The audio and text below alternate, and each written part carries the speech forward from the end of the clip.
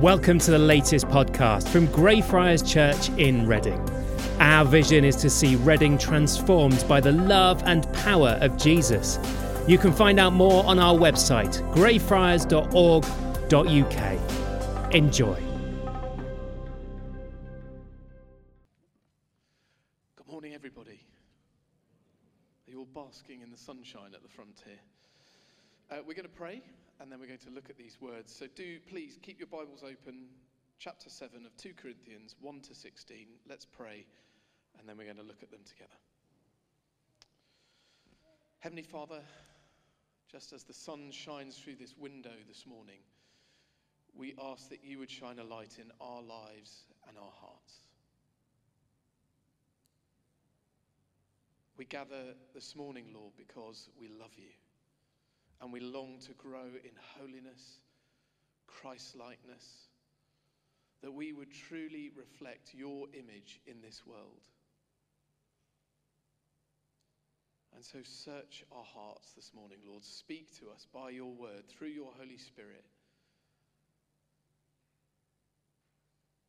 We open ourselves to you afresh today. That we would hear from you and encounter you, Jesus. Not just during this service, but throughout this day that you have given us. This day to worship you and glorify you. In the name of Jesus we pray. Amen. Jesus of Nazareth travelled around Galilee, giving a message, and he said, "Repent and believe the good news." And Jesus said this to those who heard him when he trod this earth, but also to us today, because he wants us to live life in all its fullness. Jesus wants you and me to live lives that are free from guilt, free from unforgiveness, and free from condemnation. But the truth, of course, is that we all make mistakes. We all sin, don't we? We all go against God at times through our words that we use, through the actions that we take, and through the thoughts that we have.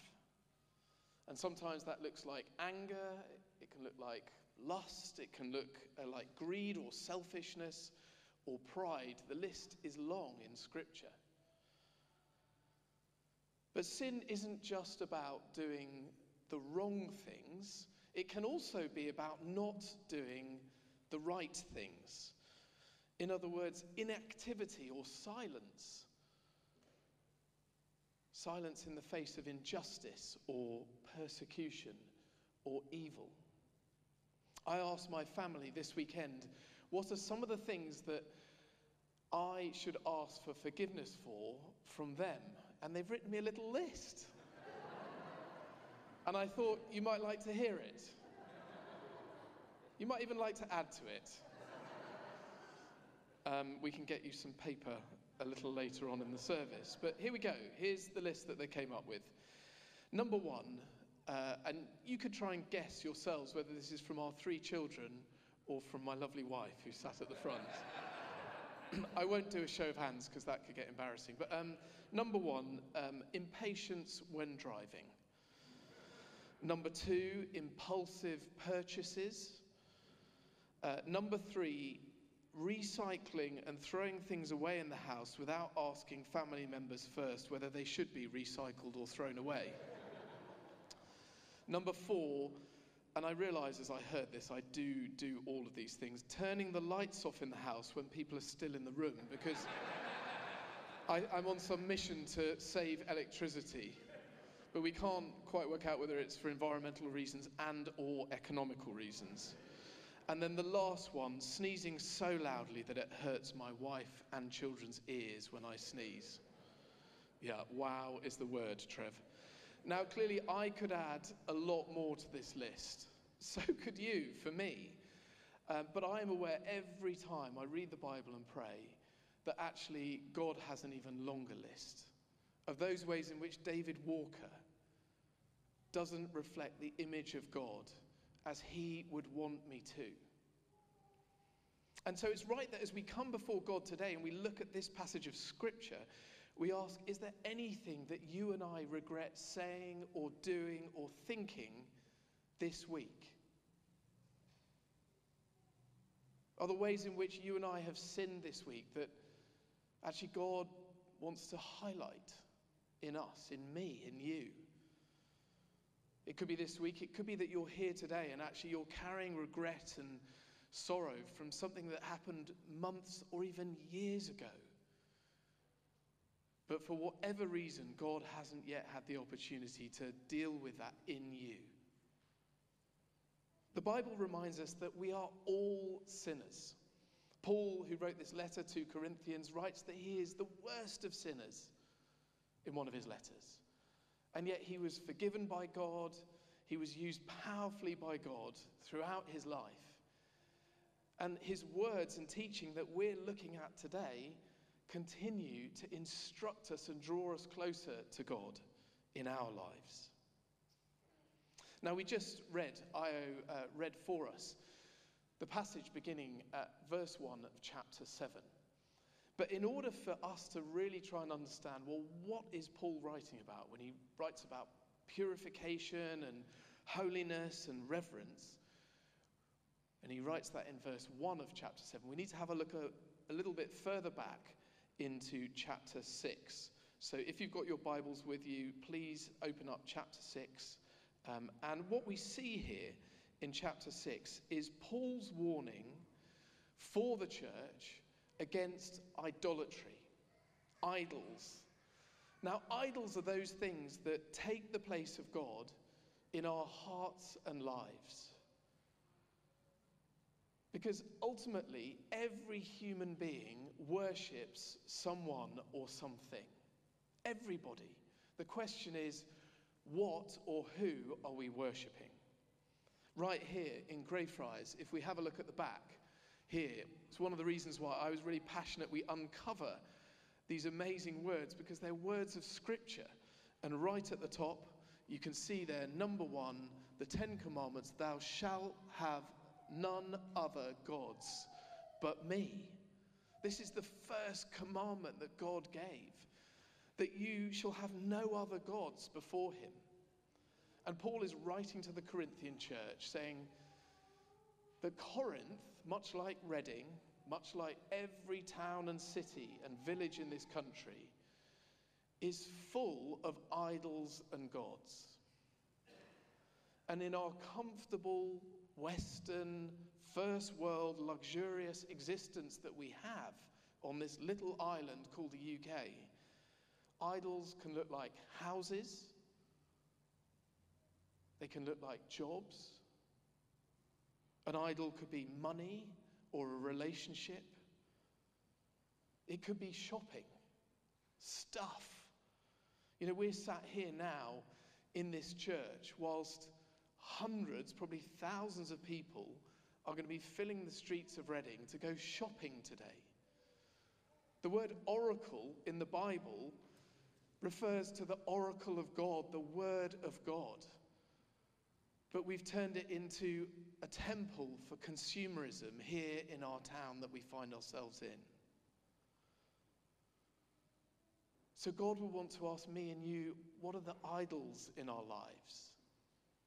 What are those things that come before God? It might be that if we spend more time on social media than reading God's word, it's becoming an idol. Maybe if we're spending more time thinking about upgrading our house and renovating our property than praying, that has become an idol for us. And it's not that houses or jobs or money or relationships are bad. They're not evil. But it is what place do they take in our lives in relationship to the way that we worship and honor and glorify and praise God, our Creator. Because if we get this the wrong way round, it is called sin. And it's for this reason that the Apostle Paul challenges the Corinthians, and he's written a letter to them. That's what we read about here in chapter 7. He wrote a letter before the one that we're reading now to Corinthians. But this letter, we know, was lost. And in it, Paul is writing, saying to the Corinthian church that they need to address the sin within them, their gossip, their sexual impurity, their drinking, their division, and more. And we know from verses 2 to 4 in chapter 7 that Paul is writing this letter out of love to the Corinthian church. In fact, in verse 3, if you have a look, at verse 3 of chapter 7, he writes, he's not wanting to condemn the Corinthians, but to allow God to convict them. And I want to very briefly help us understand the difference between condemnation and conviction, because these are long words, and they're words that we often only hear in church. So what do they mean? What's the difference? Well, Paul writes in Romans chapter 8, there is no condemnation for those in Christ Jesus. In other words, God has sent his son Jesus to come to this earth, to take our place on the cross, and to rise again. You and I in Christ are forgiven. That is the point of Christ's sacrifice. We're not condemned, we are forgiven. There is no condemnation for those in Christ Jesus. But conviction of sin is a work of God through his Holy Spirit to point a finger in my life and in yours to those areas where God wants us to change, to turn away from the things that are not of God and to turn towards God. And that is called repentance. To turn back to God. And Paul writes to the Corinthians because he knows that they're feeling full of sorrow and regret. They're distressed, they feel guilty. And even Paul, if you have a look at the second half of verse 8 of chapter 7, is saying that he regretted writing this letter because he was concerned he'd upset the Corinthians. But he goes on to say in verse 10, and this is the heart of this chapter, that there's two types of sorrow. There's godly sorrow and there's worldly sorrow. Godly sorrow and worldly sorrow. Now, I am more and more convinced as I journey on as a vicar and a pastor that my job is to help disciple you and grow in your faith. And some of that happens through me talking at you, but some of it needs to happen through you working this out more ourselves. And so I want you now to turn in pairs, or if you don't want to speak to someone, reflect on your own, and just discuss for a couple of minutes, looking at verse 10 of chapter 7. I can see everyone madly looking at their Bibles now, because you know you're going to have to talk to each other.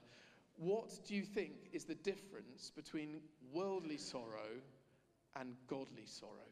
What is the difference between worldly sorrow and godly sorrow? Have a go, turn to each other, 2 minutes. What do you think the answer is? So let's have a think firstly about worldly sorrow. What is worldly sorrow? Well, there is without doubt a sorrow that excludes God. If we are fearful about being found out, if we are concerned that we've done something wrong and our main issue is that we don't want to be uncovered, if we're concerned about our pride, that actually, if we're found out, it's going to affect my reputation, my image, my name, then this is worldly sorrow because it's about me. The impact is on me.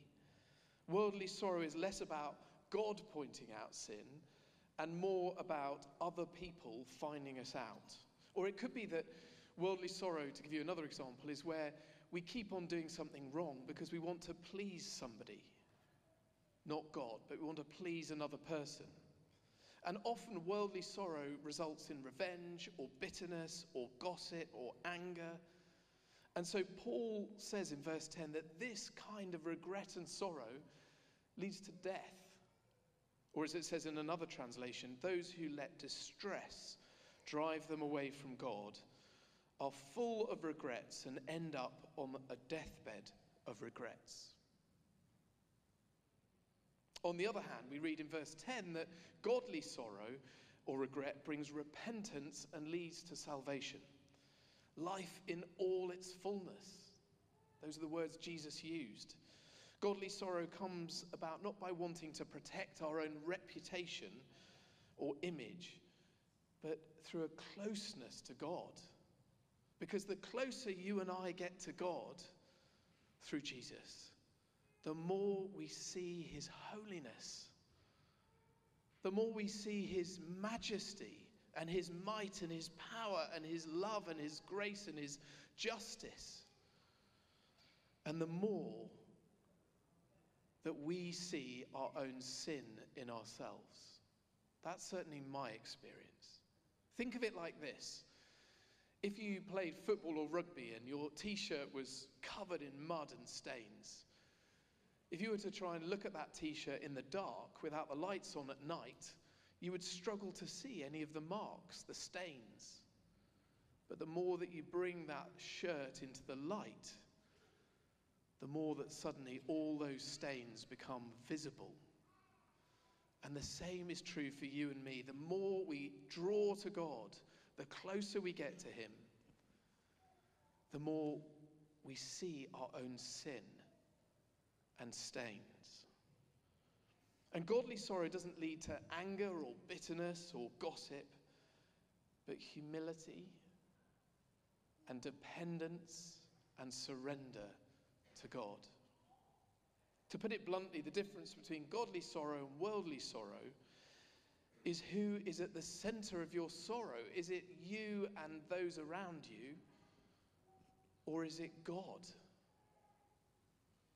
Because if you put yourself at the center of your world, it will result in death. You cannot save yourself.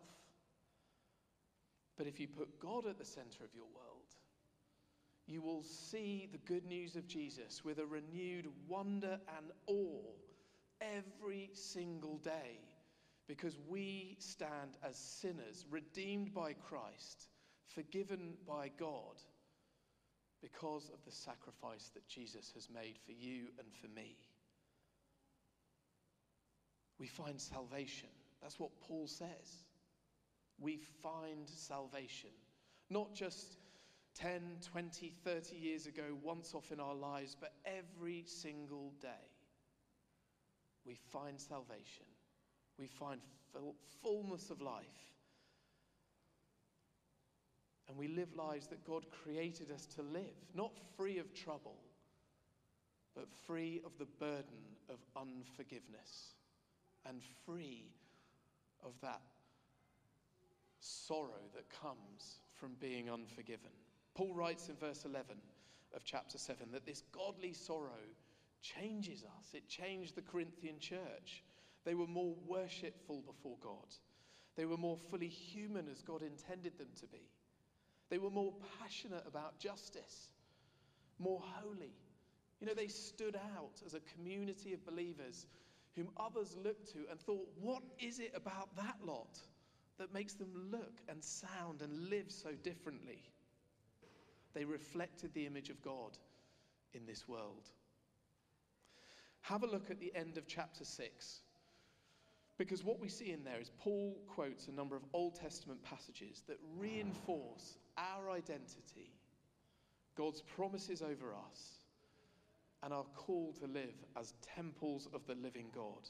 And so what we read here in chapter 6 at the end, verse 16, is, as God has said, God says, I will live with them and walk among them, and I will be their God. They will be my people. Therefore come out from them and be separate, says the Lord. Touch no unclean thing, and I will receive you. I will be a father to you, and you will be my sons and daughters, says the Lord Almighty. You are God's people. Last week, Natalie was speaking to us from chapter 5 about what it means to be Christ's ambassadors. You know, the UK has ambassadors all around the world.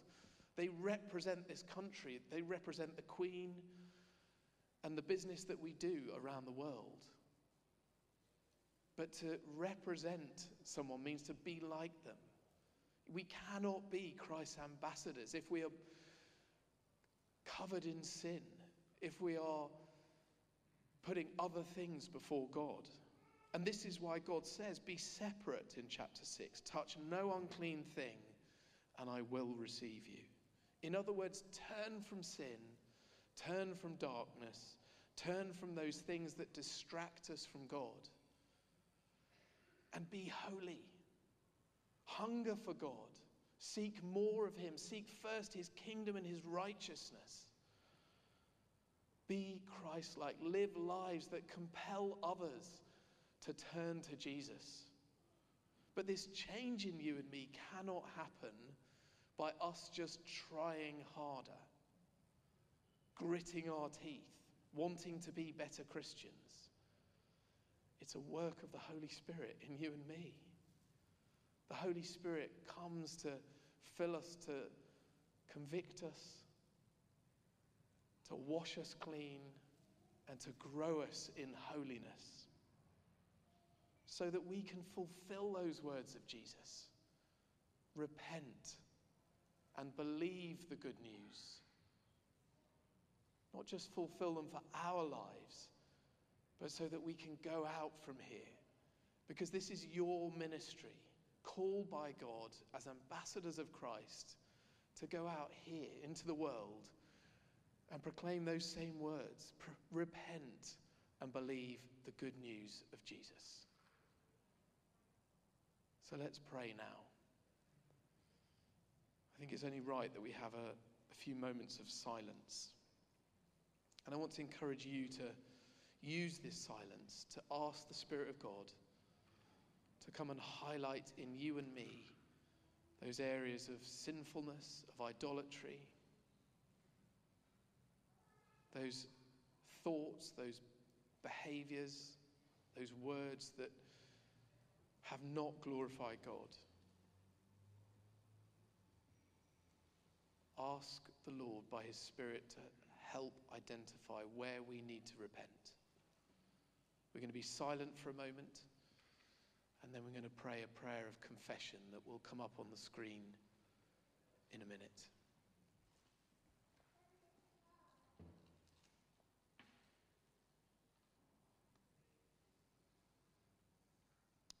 So let's pray together these words on the screens around church and at the front here. We pray together. Lord God, we have sinned against you. We have done evil in your sight. We are sorry and repent. Have mercy on us according to your love. Wash away our wrongdoing and cleanse us from our sin. Renew a right spirit within us and restore us to the joy of your salvation. Through Jesus Christ, our Lord. Amen. And I want to pray now, Lord, for each one of us, that we would know your cleansing, your forgiveness that comes through the power of the cross and the resurrection. We thank you, Jesus, that you hung on the cross for us. You took our place so that we can be forgiven and reconciled with our Heavenly Father. Thank you that through godly sorrow we find salvation. And we pray that you would renew that joy of salvation as we've just prayed. That we would praise you now with a renewed sense of awe and wonder that we are forgiven. There is no condemnation for those in Christ Jesus, because you have paid the price once for all for every single person on the cross. So may we praise you and worship you. Lift our voices to you, Lord, with thanksgiving that you are our Saviour and we are your forgiven people. In the name of Jesus we pray. Amen.